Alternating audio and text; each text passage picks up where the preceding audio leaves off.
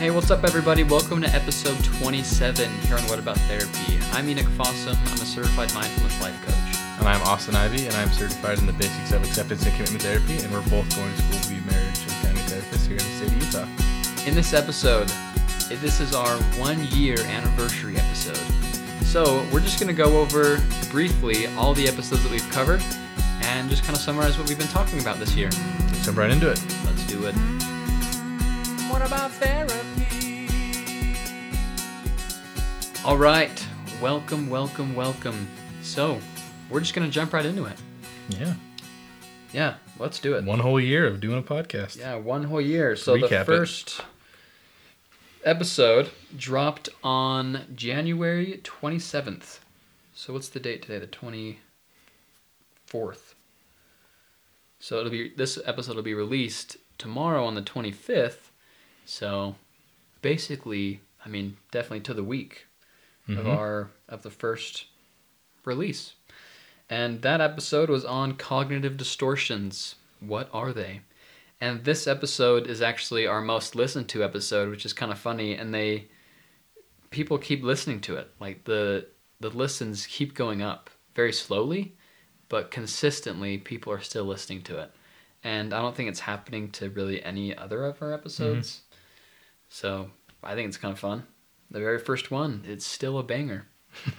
But in that one, and the first, let's see, when was your official onto the episode, onto the podcast? Oh, when I became a first co-host. Co-host, that would be 20? Or no, 19. 19, yeah. Yeah. So the first 18 episodes, well, not even, because Austin was also a guest while I was just doing it by myself in the meantime. But yeah, the first 7, 8 months, even 9 months, it was just me and Austin would come on every once in a while. And at that point we were like, dude, I gotta have you on. So it's beneficial for a little while. Yeah, a little That's one of the best decisions I've ever made. Oh, me too. Coming on to do it. It's been great. So it's been almost half of the episodes. I've been on them. So these first, I guess I'm on number 4, and we'll get to that. But yeah, the first about 10 or so, it was all Enoch plugging away by himself. But, yeah, it was kind of fun. Yeah. So episode 1, here we go. I'm feeling kind of nervous putting my first episode out there. Because, I had no idea what I was doing, and we were actually just saying that sometimes, setting things up, we still don't know what we're doing, but we get it done. So the first 3 episodes is from the book Feeling Great by David Burns, and the first 2 episodes we talk about cognitive distortions and the 10 different kinds of cognitive distortions that we can deal with. So number 1 was all or nothing thinking, and that's just when, obviously, all or nothing. You either, I'm a big sports guy, if I dropped a football in football practice or in a game, then all or nothing thinking, I would think I am just a really bad athlete. I'm the worst athlete in the world. And yep, I dropped one, I'm done. That's all or nothing thinking, and you can obviously tell why it can be destructive. The second is overgeneralization, and that's kind of like all or nothing thinking. You tend to overgeneralize on things and kind of blow things out of proportion. Number 3 and 4 are also in the same ballpark. You got mental filtering and discounting the positive. Mental filtering is when you filter out the positive things that are going on in your life and just focus on the negative. And then discounting the positive is also, basically the same thing, is you discount the positive things that you experience and you only focus on the negative. Oh, there you go. Yeah. And feel free to just jump in to any of these. We're going every other. Yeah. And the second one is just more of those, right? Is that all of them? So the last one for this episode, the first one was jumping to conclusions. You just tend to always, jump most of the time, it's just jumping to a negative conclusion.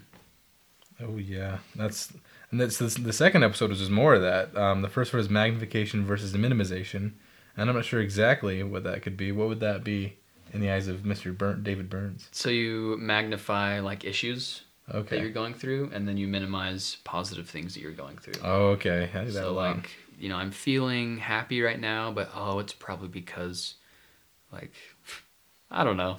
But you kind of get the basic idea. Yeah, I think we all do that in our own ways. Yeah, you tend to magnify those things that are happening in your life that are negative, and then you kind of put yourself down when you experience or do something positive. You tend to minimize that. Like if I caught a football, like, oh, it was just luck, or it was just a really good pass. Yeah, just a really good pass, and you minimize your efforts instead of magnifying it. Okay. It can also go the other way though. You can magnify your efforts and get all flaunty and more narcissistic about it, and up that's in your just head as about bad. it. Yeah. Okay, so that was the first part 2, cognitive distortion. The second one was emotional reasoning. Can you tell us a little bit about that one too? Yeah, emotional reasoning is when, let's see, I just tried to refresh myself on this. It's when your emotion, you feel a certain way. If you're walking down the street, you feel anxious, and so your mind thinks, okay, like I'm feeling anxious, therefore I am anxious, or I'm in a situation where I could be in danger right now. And that's emotional reasoning, is when you think of things as they are not, rather than looking at them as they are. Does that make sense? That makes total sense to me, yeah.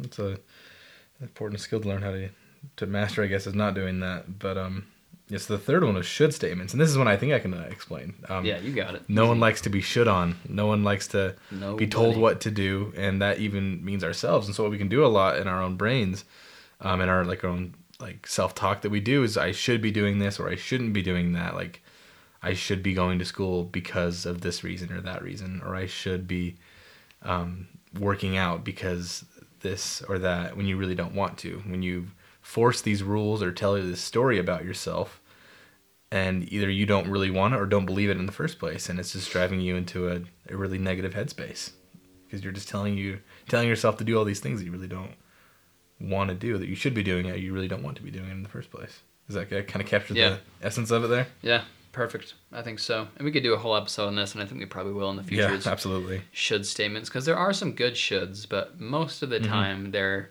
like socially compliant shoulds, and you think society should tell you to do this, or you think you should do that or this because it's what the norm is. Yeah.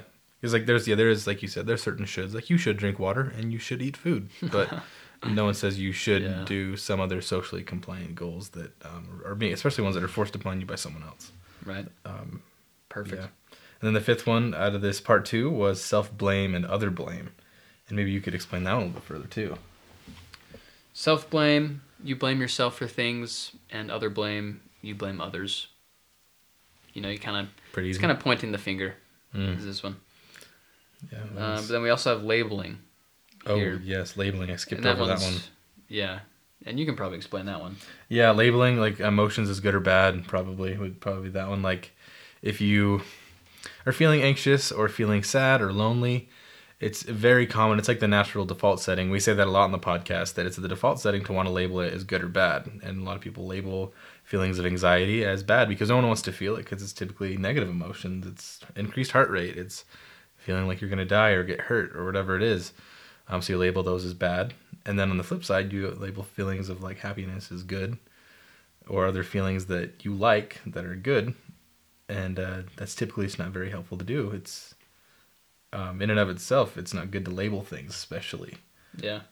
Your feelings and thoughts, even if it's a good feeling, you don't want to label it as good. You could label it as helpful or not helpful, but to label it as good or bad isn't very helpful or unhelpful. Yeah. Isn't very helpful, I should say. Yeah, exactly.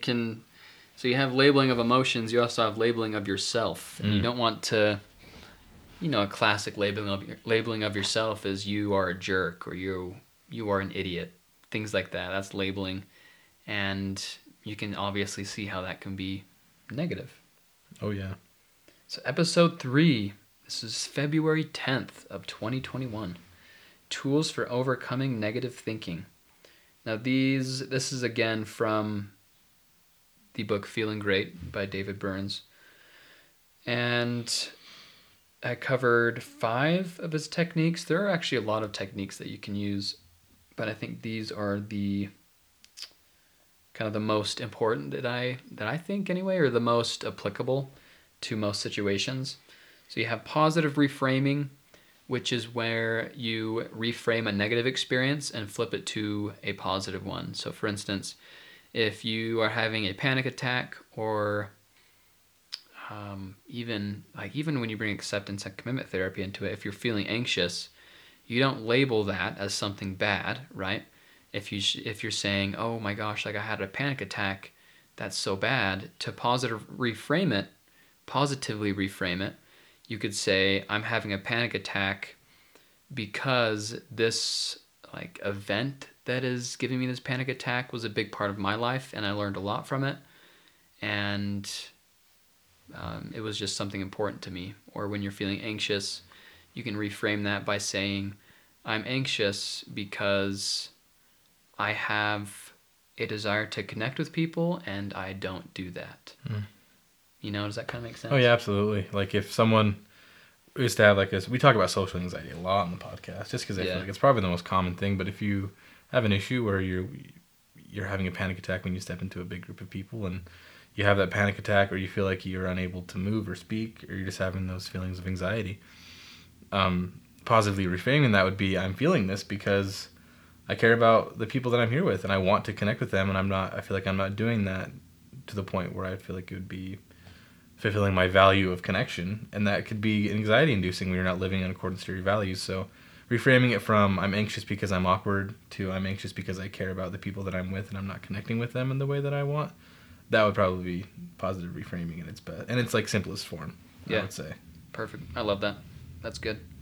You then have the magic dial. This is simply not getting rid of your emotions, but simply dialing it down. You don't have to always get rid of it, because just like positive reframing, that anxiety or those emotions that you feel that we sometimes deem as bad can be positive and benefit us. And so why would we want to get rid of them when they can be positive? So you just simply dial them back to the point where it's not obviously inhibiting you like physically or mentally in any way to where you can't go on to live your life.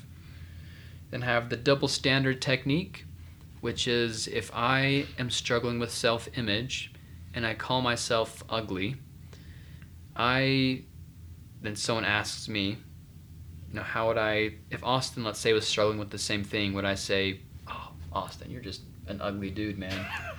Like, you are disgusting. You don't look the way that you need to.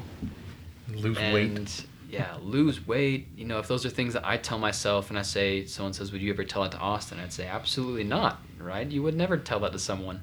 And if you do, you're a jerk. You're straight up. Stop doing that. Stop. Yeah, don't do that. But, so that's the double standard technique, is you learn to talk to yourself as you would another person, as you would like your best friend. And most of the time, you won't talk to your best friend the same way you talk to yourself if it's very negative. Then have the semantic method, which is simply changing semantics or changing the words that you use. So things like we've talked about this a lot too, is when you say I am depressed, you just simply change that to I feel depressed, because you are not depression. You simply are experiencing that emotion. So you feel depressed or you feel anxious. And that's totally different from I am depressed, because that can also go into labeling. I am depression, I am depressed. And so that's kind of 2 for 1 right there. If you can get into that nasty cycle. Yeah. And the last one here is examine the evidence. That's kind of pretty clear to where, all right, we have notifications on. But, examine the evidence. It's like emotional reasoning. If you're feeling anxious, then examine the evidence. Like, do you have a reason to be anxious? And a lot of the times, no, you don't. You're just feeling anxious. And so when you examine the evidence, you see that there's no need for you to be feeling this right now, and that's okay. And so you can just sit in that emotion for a little bit, knowing that you're not in danger, and let it pass. Yeah. The only thing I would add to that too is that that's like the definition of most anxiety disorders. It's GAD, which is general anxiety disorder, which is the general feeling of anxiety in situations you shouldn't be feeling it. And so if you can work on that skill, and that's like your kind of diagnosis, that's what you feel is in your life, that'd really be a benefit to you, because a lot of the time our brain is really just playing a trick on you. It's thinking that it's helping you. Right. But it's really making things worse, and that's when you have to practice some of the acceptance and commitment therapy skills that we also learned about, like being able to say thank you, brain, but I'm okay. I'm not going to die. There's really no reason to be anxious. I will come out of this experience alive and well. I might be embarrassed, but I will be alive. And so that one's a really important one that I would put a little asterisk by. If you can examine the evidence and realize that you're not dying and that you're not going to die based off this anxious experience or this depressing experience, then you can get on with your life and live the way you want to live. That's where mindfulness comes in, baby. Absolutely. All right, so the 4th episode, February 27th of 2021. This is my first episode on the podcast. Featuring Austin Ivy. Yeah, this is when I was just a feature. It was on mindset. It was one of the things that I was learning a lot about in that semester in school. And if anyone has ever studied mindset, or if you know anything about it, you know that Dr. Carol Dweck is one of the pioneers in the field of mindset and mindset reframing and building a good mindset, especially in children. That was her thing. And so I read from a lot of different resources that she made. I chose 10 different,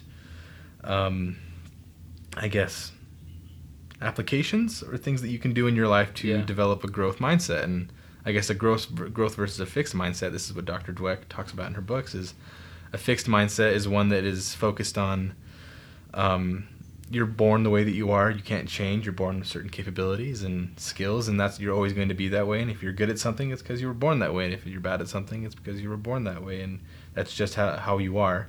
And the growth mindset is the opposite of that. It's a person who understands that they're born with certain capabilities and talents, but also has the ability to grow, as the name suggests, and develop and become a more versatile person. And growth mindset is typically is accompanied by less anxiety and depression, and as you could guess, a fixed mindset. People who have a fixed mindset and are diagnosed with that typically have more psychopathology. They have more mental health problems because they see the world through they see the world with blinders on, typically, and a person with a growth mindset sees more context and stuff like that. And so in the episode, we talked about those differences, and then we talked about 10 different things you can do to develop a growth mindset, because that's what we all really need to do in order to overcome, I guess, dogma and stagnation in our lives. So going through those 10 things, the first one was acknowledge and embrace your imperfections. The second one was view challenges as opportunities. Number 3 was try different learning tactics. Number 4 was replace the word failure with learning. Number 5 was stop seeking approval. Number 6 was value the process over the end result, and finding joy in the journey versus finding joy in the destination. And your focus should be on the journey. Number 7 was cultivate a sense of purpose. And that one's really important with the most recent episodes that we've been doing on acceptance and commitment therapy and experiential avoidance. If you want to listen to those, it's the last 4 episodes that we've done, the most recent ones. Cultivating a sense of purpose means turning to your values as a person. So you have to understand what you care about most and then turn towards them. Number 8 was celebrate the growth of others. And that's a big one, too, of being able to look outside yourself, kind of the cognitive distortions that we talked about. Being able to look at other people and celebrate their growth as a person can help you develop as a person.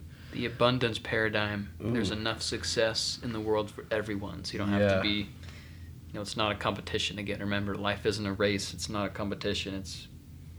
We're just all here to grow. It's a big group project. Achieve our dreams, yeah. Yeah. Celebrate the growth of others. Number 9 was reward actions over traits.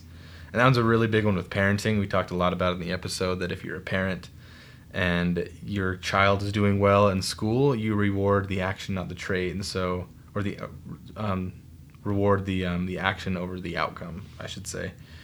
Because rewarding the action would be you worked so hard on your homework, and that's why you're doing so well in school. And if you're rewarding the outcome, you're saying, wow, you're so good at school, you got that good grade, you must be really smart.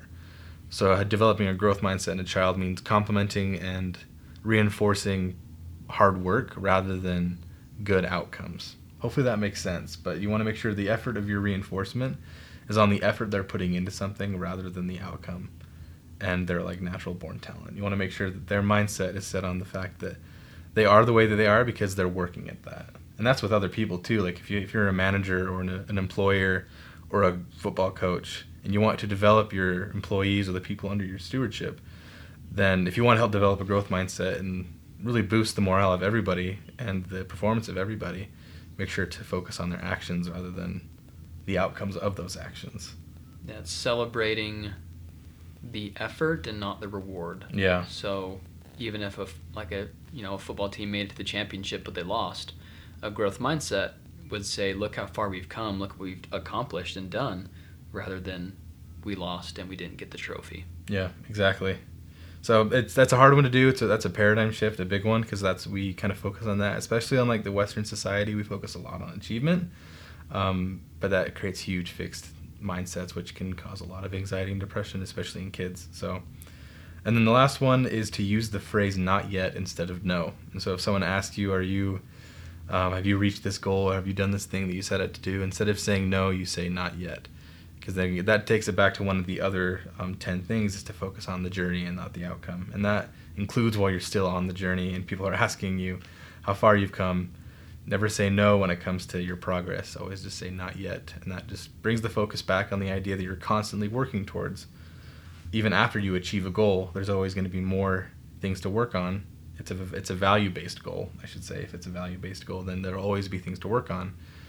But if it's a goal-based value, you can go listen to one of our other episodes on stuff like that. But just focus on the journey and not the destination. That's really like a super simplified version of developing a growth mindset. Boom, couldn't have said it better. Episode 4. Episode 4, featuring Austin Ivy. Go give that a listen. Number 5 is ingredients for change. Now, this comes from the book How to Avoid Falling in Love with a Jerk by John Van Epp, and I love that book. It's right, I think it's right there. Oh, it's over there on that side, the blue one. If you're watching on YouTube anyway, if you're not, that just picture a lot of me moving around, random noise. But anyways, yeah, great book. Listen to that, especially if you're still in the dating scene. That's an awesome book. It'll show you how you can look at the red flags when dating and what things are red flags in the first place that you can notice. Anyways, so in that book, there are some ingredients that we can use to start to change ourselves. And number 1 ingredient is insight to yourself. If you don't know what's wrong, then you won't know what to change. That brings us to number 2 is new information to direct change. Which way do you want to go once you recognize you have an issue or you want to change? So where do you want to go? Number 3 is motivation. I specifically remember talking about motivation as not a feeling, but a decision.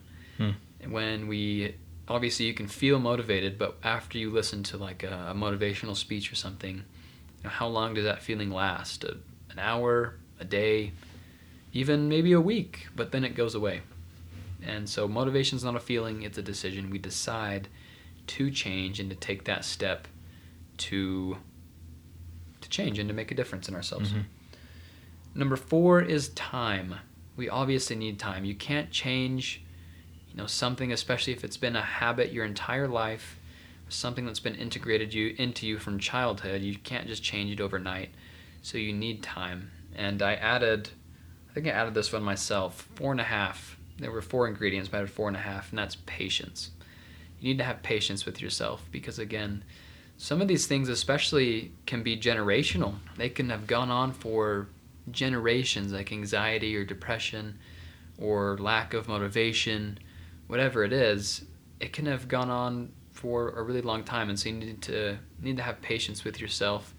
Realize that it's okay and you are taking steps in the right direction. That's all that matters, because it's not a race. It's just we're all here to grow and to learn, and some are a lot slower than others, and that's okay. That's not a problem. Mm-hmm. That's episode 5, Ingredients for Change. Episode 6 was a little bit more of the same thing. March 24th of 2021. It was how to create a strong relationship using the RAM model. And I know in high school, a lot of high schools teach this kind of curriculum, and especially as a senior in high school, you learn about this. But it's awesome. Yeah, it's a really good way to understand yourself and the way you connect and the way you what you kind of want to have a relationship in a way. But it's based off of a framework, I guess you could say, by a man named John Van Epp, PhD. And I guess I haven't talked about this in a long time. I haven't studied it since one of my first semesters of school. So could you maybe explain the RAM a little bit better? Let's see if I still know the RAM. It was probably my first semester of school. So in the RAM, there are 5 different dials, right? And each dial, the first one has to go up before the next one. They kind of precede each other. They have to be in a certain order. So first is know. You have to get to know your partner or know the person you're dating or whatever. Then you need to trust them. And then rely, commit, touch, know. Yeah. So there's 5, right? Yeah. Know, touch, rely. No, sorry. Dang it. Know, trust, rely, commit, touch. That sounds about right. Yeah. Yeah. So all those things need to precede each other before, that dial starts to go up. And so if you are in a healthy relationship, those dials will kind of make a downward slope because know will be highest, and then trust, rely, commit, touch. And when those are out of order, especially if the only time they should be out of order, I guess not should, but can be, is when you're married. Sometimes the touch can be higher than rely or commit, and you have things like sex that can bring those dials back up, like make-up sex. That's a real thing. Oh yeah, that's it is. It is. But yeah, that's really the basics of that. So if you want to learn more about it, you can just go listen to the episode. There you go. It's a very straightforward topic, but we'll end on the make-up sex, I guess. All right, that brings us to episode number 7. 7. Okay. Radical acceptance, a primary instrument for peace and happiness. Radical acceptance is simply learning to accept your life situation as it is and accepting just the here and now, and learning to look at things as they really are, not as you want them to be or not through any filters that you have, just things as they are, and learn to accept it. And we've talked a lot about that already with the past 5 or so episodes with acceptance and commitment therapy. It's literally in the name, acceptance. So. And that was a lot of the theme of episode 8 too. It was finding peace through mindfulness. It's on April 28th. And mindfulness is a huge proponent of acceptance and commitment therapy. The ability to connect fully with the present moment, with everything that it is, both good and bad. I'm sure you could talk a little bit more about this episode in specific, but mindfulness as a whole is an amazing opportunity and tool that you can use to get out of those cognitive distortions. It's a good way to get out of the downward spiral of depression and the downward spiral of anxiety. It's a really good way to stop the what are they called? The little dominoes. It's a good way to stop the dominoes. There's a huge domino effect with especially anxiety. You can do a huge negative feedback loop, and mindfulness is a really good way to see the picture as it fully is. You can kind of going back to that one way out of that one cognitive distortion, examining evidence. A really good way to examine the evidence of an anxious or depressive situation is to meditate a little bit and to see yourself in context of what's really going on. Yeah, I started off this episode with giving a little parable or a story that you are the whole lake and not just the surface. Because remember, when a storm crosses the lake or the surface of the water, the wind, the rain, everything kind of makes the surface of the lake kind of rough. And that's kind of where we tend to live as human beings, is the surface of the lake. And we let things like little wind and rain kind of ruin our day and shift our emotions and kind of let that run our life. We need to remember that we are the whole lake, and deep down in the lake during a storm is completely calm. And that calm, that little piece of calm, is always there inside of us, and we can access that through mindfulness. Great. Number 9, the 4 great deaths of the self. Now, this was very, it also came from Feeling Great by David Burns. But, I mean, I'm honestly not going to go too much into this because I honestly forgot some of this stuff, to be completely honest.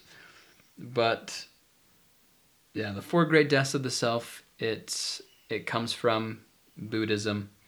And when we realize that we essentially don't have a self that can be judged or labeled, then a lot of freedom comes from that. It's kind of a hard concept to get your mind around, because once you say like, oh, you're not a unique human being, or you're not like, you don't have a self, some people think that as like a negative thing.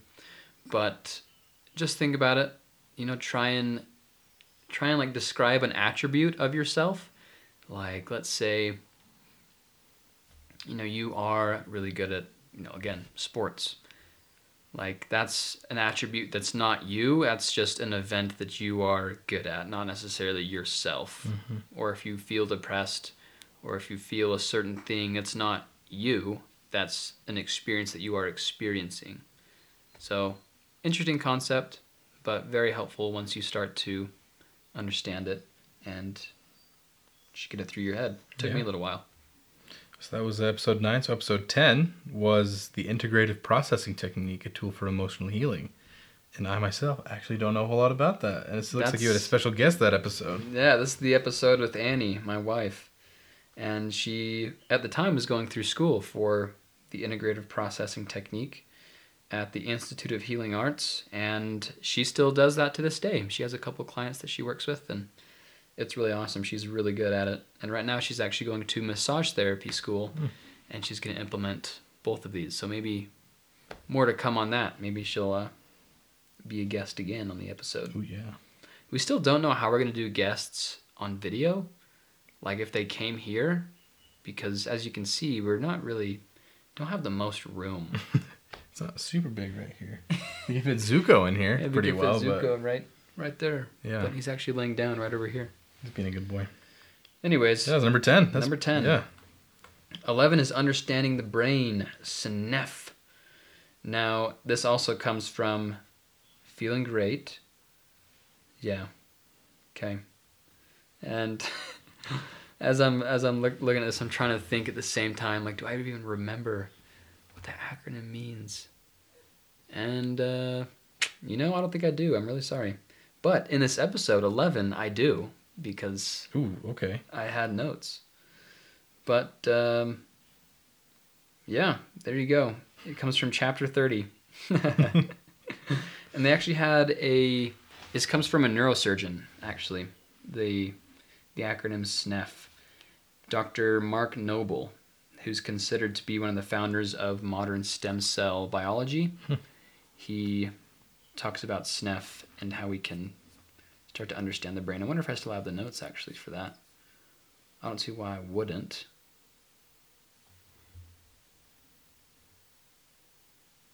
There we go. I got it. Okay. So, S. Oh, come on, dude. Where's the... Maybe I don't. That's a little awkward, you guys. Oops. Whoops. Where's the S? Oh my gosh. Oh, I think it just stands for systems. We have systems in our brain, right? And then we have networks, which is the N. There are, 100 billion nerve cells in the human brain, and each one can connect with hundreds of different, even thousands of nerve cells. So it's just, those are networks. So you have systems, and then within those systems are networks. Those control the emotions, and then we have filters and frames. So there you go. Glad I'm still having notes. If you want to learn more about the episode, go listen to episode 11. SNEF. I think this episode is more of a refresher for us than it is for you. So this is good. Now there we go. Yeah, SNEF. We can remember the things that we learned to talk about. Yeah, things that we talk about. That's kind of the point of the podcast in the first place, right? Like one of the points anyway is for us to be able to remember and learn about things on a deeper level. This is primarily for the first thing is for us is as students to have a deeper understanding as we go into the world of therapy to be the best therapists we can be. And so if it's awkward, we know it is as we're going through this. And so we appreciate if you've gotten this far. We're going to keep going. Heck yeah. Episode 12 was on July 9th. The Inside Out Paradigm. Bit by a snake, what will you do? I have no idea. What do you think, Enoch? What would you do? Well, the Inside Out Paradigm is if you want to fix something, then you have to fix that within yourself in order to fix something out there in the world. Like this comes from the book 7 Habits of Highly Effective People by Stephen Covey. And he talks about where if there's an issue you want to talk about, or that you want to fix, you need to start within yourself and make that change, like Michael Jackson says. Mm-hmm. Make that change within yourself before you go out and change others. And the bit by a snake, what will you do? It would be, if you're bit by a snake, you're not just going to run around and try and kill the snake because he bit you. If you do, the poison's going to run through your veins faster and you're going to die. With Inside Out Paradigm, you're bit by a snake, you focus on yourself first, get the poison out, and then you can go after the snake and make a difference that way. The Inside Out Paradigm.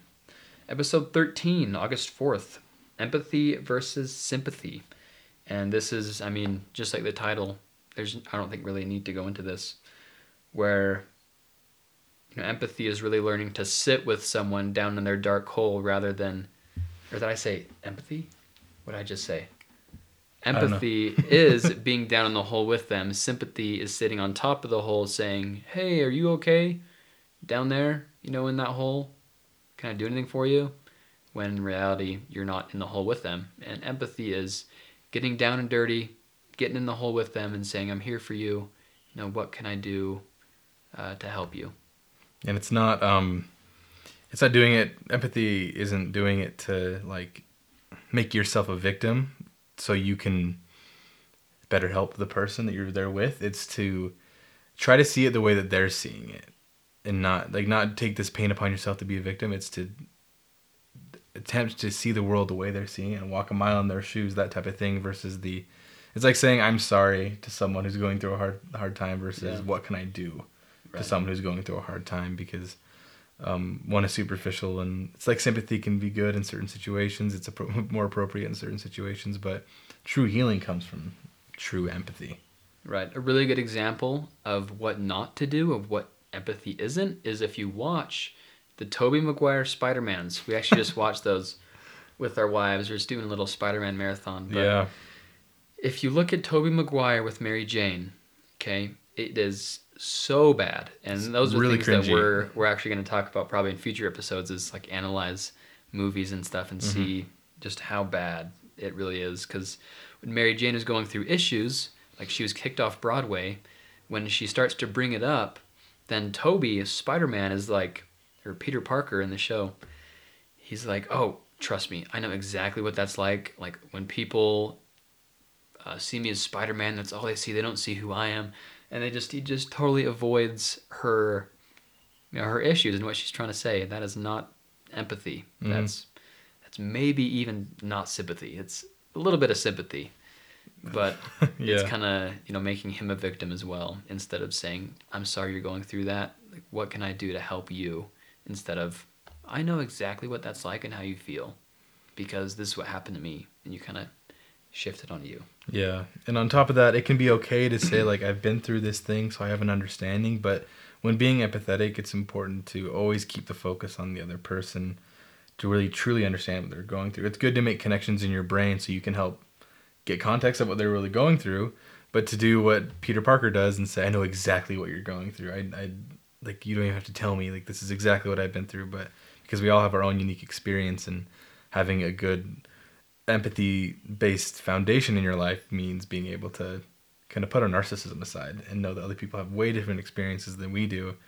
And although we have similar experiences, two people living the same experience are going to have two different outcomes and two different outlooks. And that's why empathy is so important. And it's a skill. It really is. So don't feel bad if you're not good at it. It's something that you can develop. It's not something you're really born with. Yeah, sympathy is the natural default setting, for sure. Empathy is not. But 14, this was my second episode on the... He's back on. I'm back on. This was... 14. Yeah, episode 14. August 18th. So pretty... I guess that was a while ago. That was about 6 months ago. But anyways, August 18th. We talked about bad behaviors and unmet needs. And we talked a lot about how... especially in relationships, we talked about this in the context of a marriage or children and parents, that if a let's say your spouse, for instance, is having a hard time, they're engaging in some type of really bad behavior that is damaging the relationship, they're being really distant, or they're stonewalling you in every conversation you have, they're nagging you a lot. Think of a behavior that you find is annoying or destructive to a relationship. It usually stems from an unmet need, and that that unmet need is the core of the problem, which stems out to primary emotion, which is something like anger or fear or anxiety, and then that stems to I guess anger would actually be more of a secondary emotion, but that unmet need stems to a primary emotion, which is something that you can't really control. It's a very natural human thing, which then stems out to a secondary emotion. And a secondary emotion is something that we have control of, and it's a reaction to a primary emotion. So if you have an unmet need which makes you feel anxious, which is sometimes you can't control, you can react to that with a secondary emotion like anger or, I don't know, what are some other secondary emotions that can come from anxiety, like anger or fear. I guess loneliness or becoming loneliness. Like having that feeling of. I think depression could also be a secondary emotion. Yeah, like it can also be a primary emotion. The anxiety and depression flip back and forth of like being able to control it and not being able to control it. But that so goes from unmet need, primary, secondary, and then into the final level. That all presents itself in some type of bad behavior. And so, what we talked about in the episode is how to trace it back, like either from the beginning or from the outside. So being able to trace, my husband is being very distant recently, and what type of emotions have I noticed with that he's also been showing he's been kind of acting kind of angry recently. And so that's a secondary emotion, and what primary emotion could that be stemming from? And then this is all from a conversation too. It really comes from a really good foundation of communication whenever the problem is, whether that be a spouse or a child. But to be able to work it back, you have to go from that primary emotion to the secondary emotion, and then find out what that unmet need is. It could be that if they're stonewalling or being distant in the relationship, it's because maybe they're not getting the physical attention they want, or like they feel like they're missing out on some type of like they need more, I guess, what's the word I'm looking for, autonomous. They need more autonomy, like they feel like you're too attached to them and they need a little bit of independence or growth. And I wish I could find the notes for that now, but there's a whole list of things that I read in the book for that semester of school. But yeah, there's unmet needs are what's driving the bad behaviors.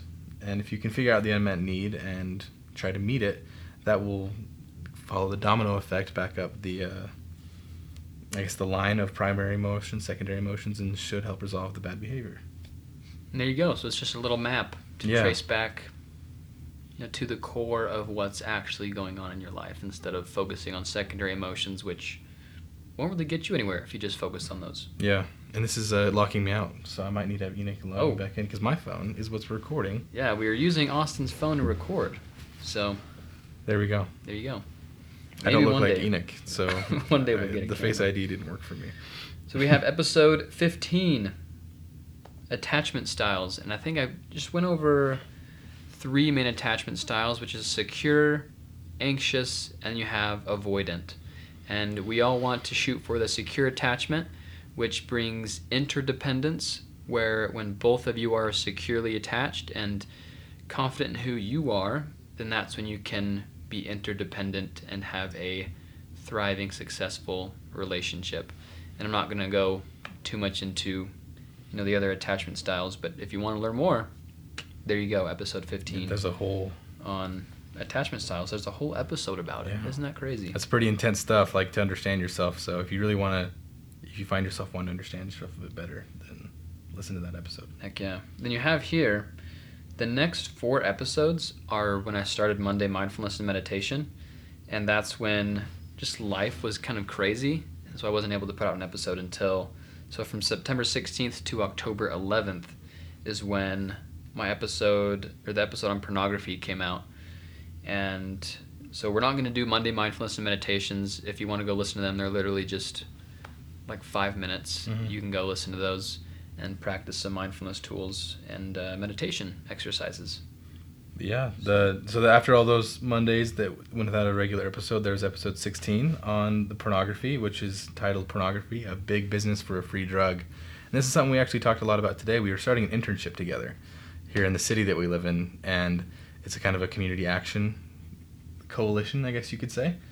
And we're going to be working a little bit of pornography prevention, but this episode, if I remember correctly, I haven't been listening to it, is a lot about how pornography has become the new drug. It's addicting and psychoactive, just like any other drug, like cocaine or, put drug here. It's just as dangerous and addicting, or probably more so, than any drug on the market on there. But the most dangerous thing is that it's free, and that it's in everyone's pockets on your smartphone. Super accessible. That's what makes it so dangerous and so, I guess, scary too. Because I think I remember reading this in one of my classes. We had a huge unit about pornography, and it was a couple of weeks about how dangerous it is for children.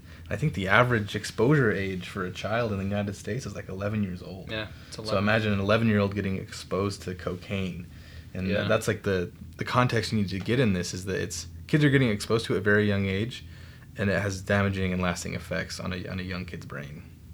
Yeah, and whether you think, this might be pretty controversial to a lot of people, but whether you think pornography isn't harmful or not, the fact is that, one, young kids are getting exposed to it, and two, it's having negative effects, not positive effects. Like, I'm sorry, I'm not going to say I don't care what you think, because I do. I really do care what you think, and I care about your opinion.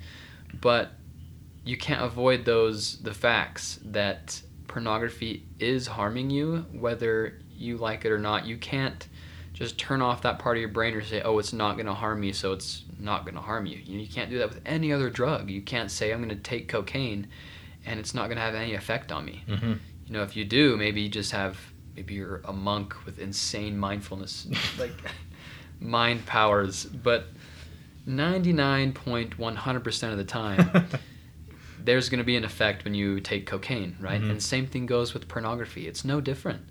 And so it's an issue. It really is. And that's another thing that we're also going to be talking about. The program that we're interning at is mainly a suicide and drug addiction prevention program. And we're actually going to have the founder and main, I guess, manager, the main person, the big wig, our boss, Tamra. Shout out to Tamra. You're probably listening, which is awesome. She says she's our number one fan. So, hey. Anyways, so we're going to be talking more about that, though, in the future, about things that we are learning with that, and going to kind of promote that and talk about things that are important, because things like suicide and drug addiction with pornography included into that is a big deal, and it's growing, very rapidly every day. And so these are things that need to be addressed that a lot of people don't like to talk about. Yeah. Across the board, it's having negative effects in all aspects of like culture, mental health across the United States and across the world. So it's definitely something we're going to be addressing more on this podcast and in our little professional lives as well. So it was a good episode. I remember listening to it. It was like a couple episodes before I came on as a co-host, and it's enlightening to see the effects that it can have on a person. So if you haven't listened to that one, I would strongly suggest it for sure. Do it. So episode 17, the Coolidge effect. This goes along with pornography as well.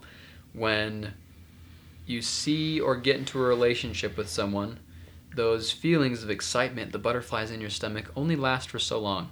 And then what happens when you're, even a couple months into a relationship, it kind of can get stagnant and a little boring if you don't do anything about it.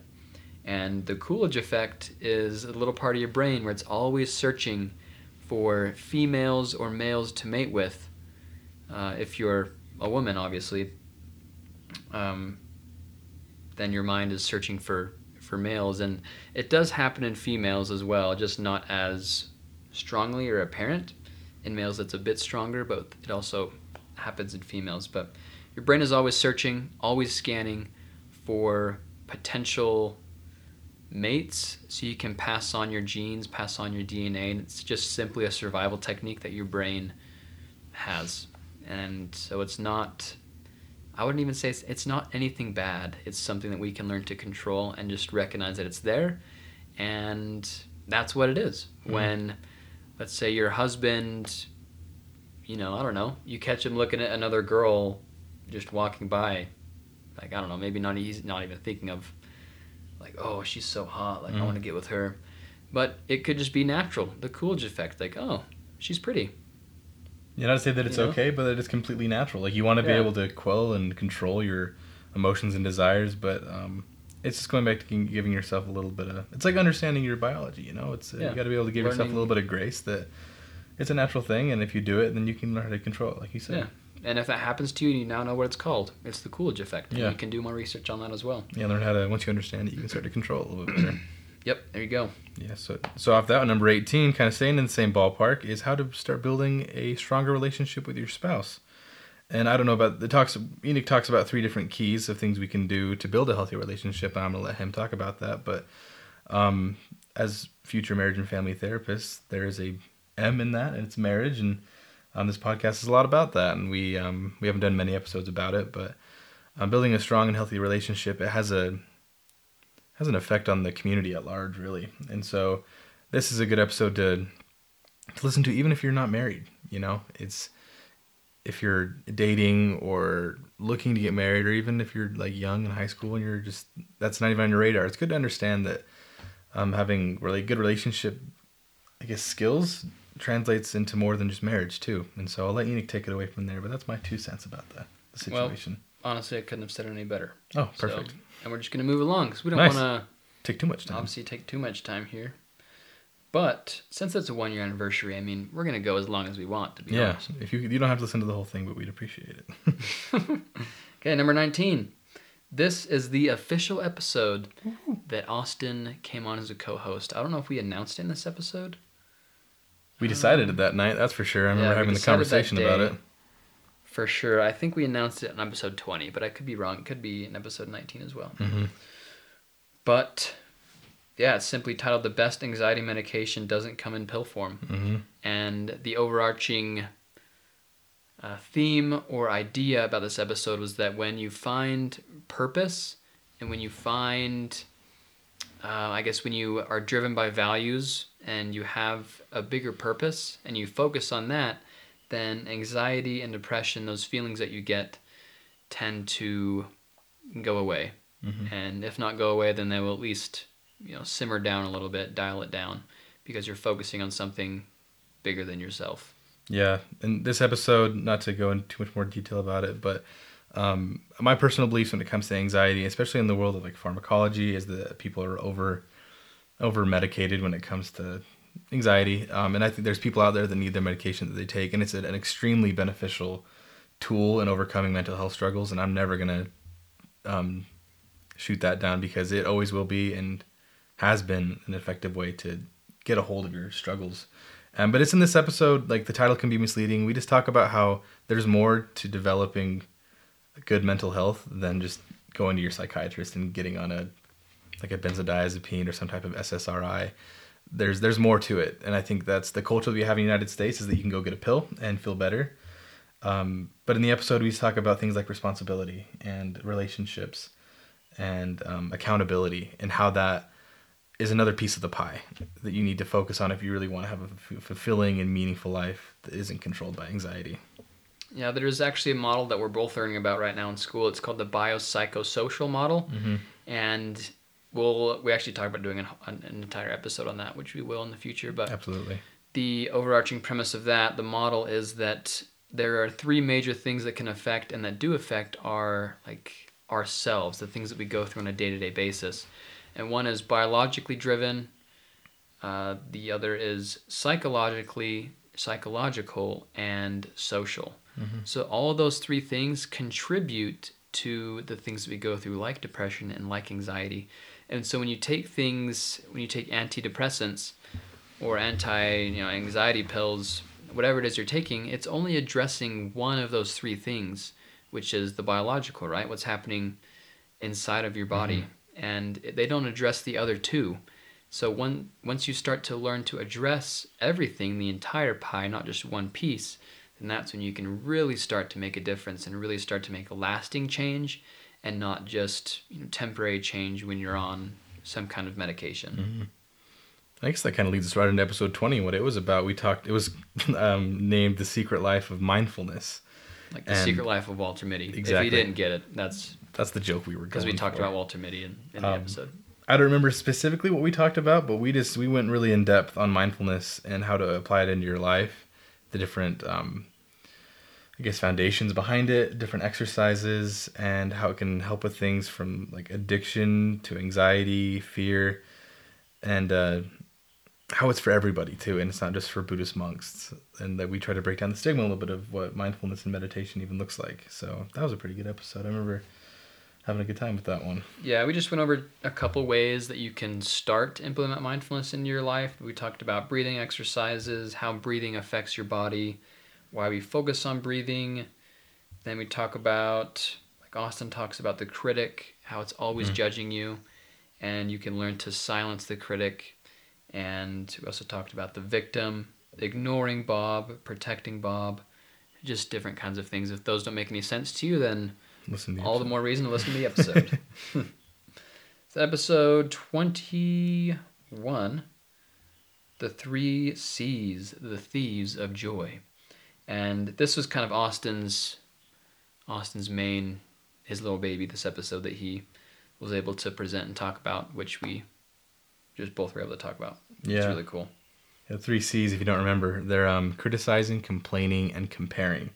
And it's something that a religious leader taught me at one point in my life, and it stuck with me, that those 3 things, if they're in your daily life constantly, if you're constantly complaining, if you're constantly criticizing other people, or if you're constantly comparing yourself, you're not going to have a lot of joy in your life. You're going to have a lot of mental health issues, because if that is like the negativity that's always in your life that comes from those 3 things, then it's going to be hard to find things in your life that you care about or that bring meaning to your life if you're always criticizing it or complaining about things if you're never satisfied. So we go in a lot of detail about how to avoid those 3 things and how to overcome them. But if you find those 3 things in your life, that might be the episode for you to listen to for sure. Heck yeah. And I think I talked about a little story called The Second Arrow in this one, where we tend to shoot ourselves with the second arrow when we get hit with the first, which is, like a primary emotion type thing. If we, get, let's say, again, I'm just going to go back to my sports analogy. If I dropped a football, I feel mad, okay, or bad that I dropped it. Boom, first arrow, hit with that. And then I would shoot myself with a second arrow by dwelling on that and saying, I'm such a loser. Why'd I drop that ball? I'm a failure, all that stuff. And you essentially shoot yourself twice instead of just once. And most of the time, that one arrow is simply by living life. It's not even your fault. But the second arrow tends to be your fault most of the time, if not all the time. So I don't know if I ever said it in the episode, but it's another thing that same religious leader taught me, that our life experience is a lifelong curriculum of learning how to be 100% responsible and to act and not be acted upon. And that is the essence of those 3 things, of those 3 C's. If you're being acted upon, you're always going to be complaining about life is so hard. And if you're not 100% responsible, you're always going to be criticizing about how people are making life worse for you. And so if you want life to get better, if you want more joy, avoid those 3 things and choose to be 100% responsible and choose to act and not be acted upon. There you go. Episode 22 is about acceptance and commitment therapy. And, no need to go into that. It's literally just about acceptance and commitment therapy. Yeah.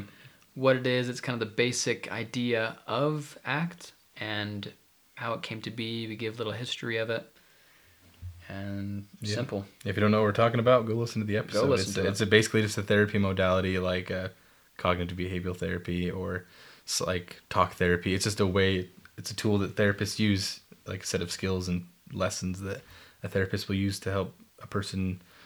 The term is psychologically flexible, to learn how to be more accepting of experiences in your life. And it's really mindfulness based as well. So this is actually a two-part too, because episode 24 was just the part 2 for that. Yeah, it was kind of a longer episode. In part 2, we talk about more like tools of ACT that we can use. And part 1's more of a overarching idea of what it is and kind of a little history of it. Yeah. So that's those 2. And then in between those, we did a New Year's resolution episode. It was, why do your New Year's resolutions always fail? In that episode, we talked a lot about values, and values is a huge proponent of acceptance and commitment therapy, living a value-based life. And so we talked about why your goals fail, and if they're value based, then they typically won't fail. But if they're outcome based, then they will. And then we talked a little bit about how we can make value based goals and goals that will last the full year or longer than that, that will have true positive change in your life. Yep. There you go. Listen to that if you have trouble making goals and keeping goals. Number 25, yeah. 25 is fighting for your marriage, and that's simply the title of the book that the episode is about, is fighting for your marriage. And we just talk about different things that you can do, like 5 keys to have a more successful and more fulfilling marriage. And yes, I understand, and especially early on in like our therapy practice, people are going to say, well, you know, you've been married for what? Like by the time I start therapy sessions, like 3 years. Mm-hmm. You've been married for 3 years. I've been married for, 20. I know more about marriage than you. And yeah, I mean, you probably do. Definitely. I've only been married now for, a year and a half. Austin and I have. Mm-hmm. At the same time, yeah. About the same time. And yes, we obviously haven't had a lot of experience in marriage, but that doesn't mean that these 5 keys aren't valid and don't work, because these come from research-based and obviously from people that know what they're talking about. It comes from the book written by therapists who have a lot of experience with this stuff. So especially early on, when, like, if you have a young therapist that you're seeing right now and you think, this guy doesn't know what he's talking about, I know more than him, like, that may be true regarding about marriage and life experience, because you're simply older, but they are trained professionals who know what they're talking about because they've studied this for years and years. And I'd recommend taking their advice. Yeah, that's really with everything we do too. We're both just students, but the things that we talk about are all evidence-based from books and classes that we're taking in school. So, and especially with that marriage one, we pulled a lot from evidence-based topics. And even the next episode that we did, in episode 26, it was on experiential avoidance, which is basically the tendency to avoid negative experiences, or really any experience that you don't like, that maybe cause you anxiety or depression or fear or some type of negative feeling. And so we talked a lot about, and this is just a week ago, if you remember it, that we talked about this experiential avoidance and how it can rule your life if you're constantly trying to avoid negative experiences and negative feelings. You're going to live a terribly meaningless life because you're probably going to avoid the things you care about most. And so we talk a lot about how pain is a signal to stuff that you care about. If you're experiencing pain towards something in specific, like if you're experiencing pain about going into like a party or a social situation, it's probably because you care a lot about the people that are there and you want to connect with them, or there's something about connecting with people that you really care about. And when we avoid that pain, we're basically avoiding from and running from our true self. And we talked a lot about that in that episode in a lot of different ways. Yeah, we talked about, like, related that to a scary movie, how the movie isn't as scary when you can kind of pause and take in what's actually happening and then you finish the movie, rather than every time you feel scared, you start it over and just do that over and over again. Yeah. It kind of keeps that power of being kind of scary. So when we face those experiences that can start to, bring up emotions from either the past or whatever it is, negative emotions that we feel, then those feelings lose their power when we face it head on. Yeah. And that's 26 episodes of podcasts. Over a course of 1 year. Yeah. And what's really cool is, we're not going to go into all the statistics of our podcast, but we, over the course of a year, were able to reach 16 different countries.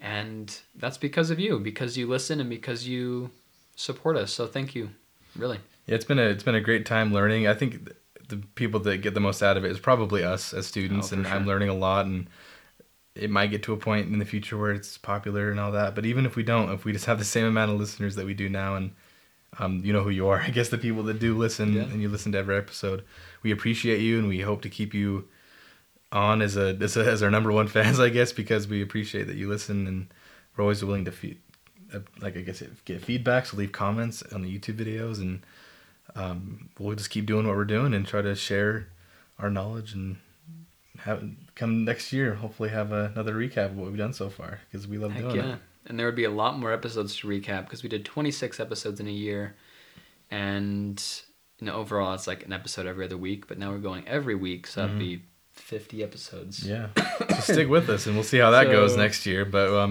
if you made it this far, you're the OGs, and you've probably listened to every episode if you made it this far. So thank you. So thank you for your support, and a huge shout out to Sam Proton and Danny D. We don't give them enough credit for making our music, which is really cool that we actually have our own music now, and that's because of them. So thank you guys. Yeah. And thank you guys for listening. Thank you for listening. And of course, as always, taking us out is the great and talented Danny D. Have a good week. What about therapy? What about therapy? What about therapy? Yeah. What about therapy? What about therapy? What about therapy? Yeah. What about therapy? What about therapy? What about therapy? What about